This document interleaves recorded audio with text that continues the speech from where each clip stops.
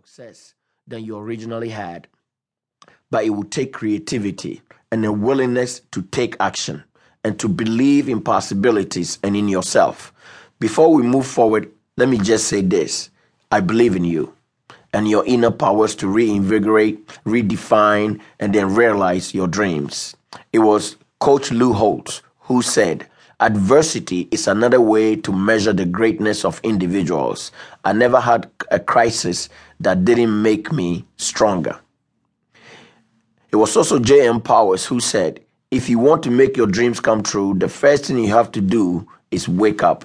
Adversity. Adversity is a fancy word for tough times. While it's true that we all face challenges and hardships during our lives, it seems that more and more of us are faced with them right now. And we all know that we are most likely to feel what others around us are feeling.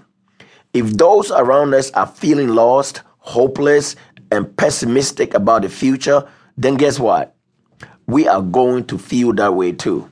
It's the herd mentality, come to hunt us again. We don't like to think of ourselves as members of a herd, but let's face it, our society can be seen as one.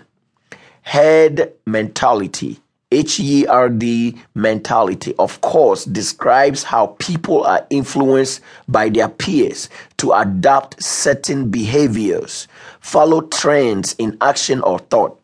Currently, the trend is toward negative thinking, which can be contrasted to the optimistic trend of the 1950 post-war era in America, where prosperity for all was thought to be both possible and probable. It was Friedrich Nietzsche, the German philosopher, who coined the phrase, "These human heads could be divided into two groups. One group assumes a religious point of view, and their beliefs dictate their actions. The other group is influenced by the media, and their actions are based upon what others perceive as right." Today, right thinking includes the opinions of media pundits, stock market analysts, and others who claim that the American dream is dead, or at least terminally ill. And where there's one negative thinker, there can be a dozen who are influenced by them, escaping the herd.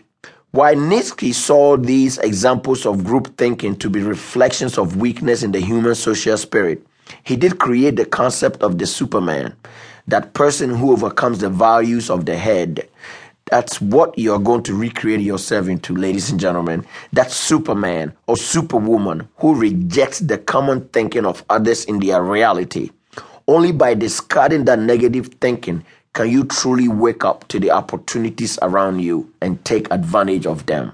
Only by discarding that negative thinking can you truly wake up to the opportunities around you and take advantage of them. The goals of this book are: 1. To help you to more clearly see and appreciate your inner talents and personal and professional potential. 2. Develop you ability to discern the often hidden outer opportunities in your environment. Let me repeat that.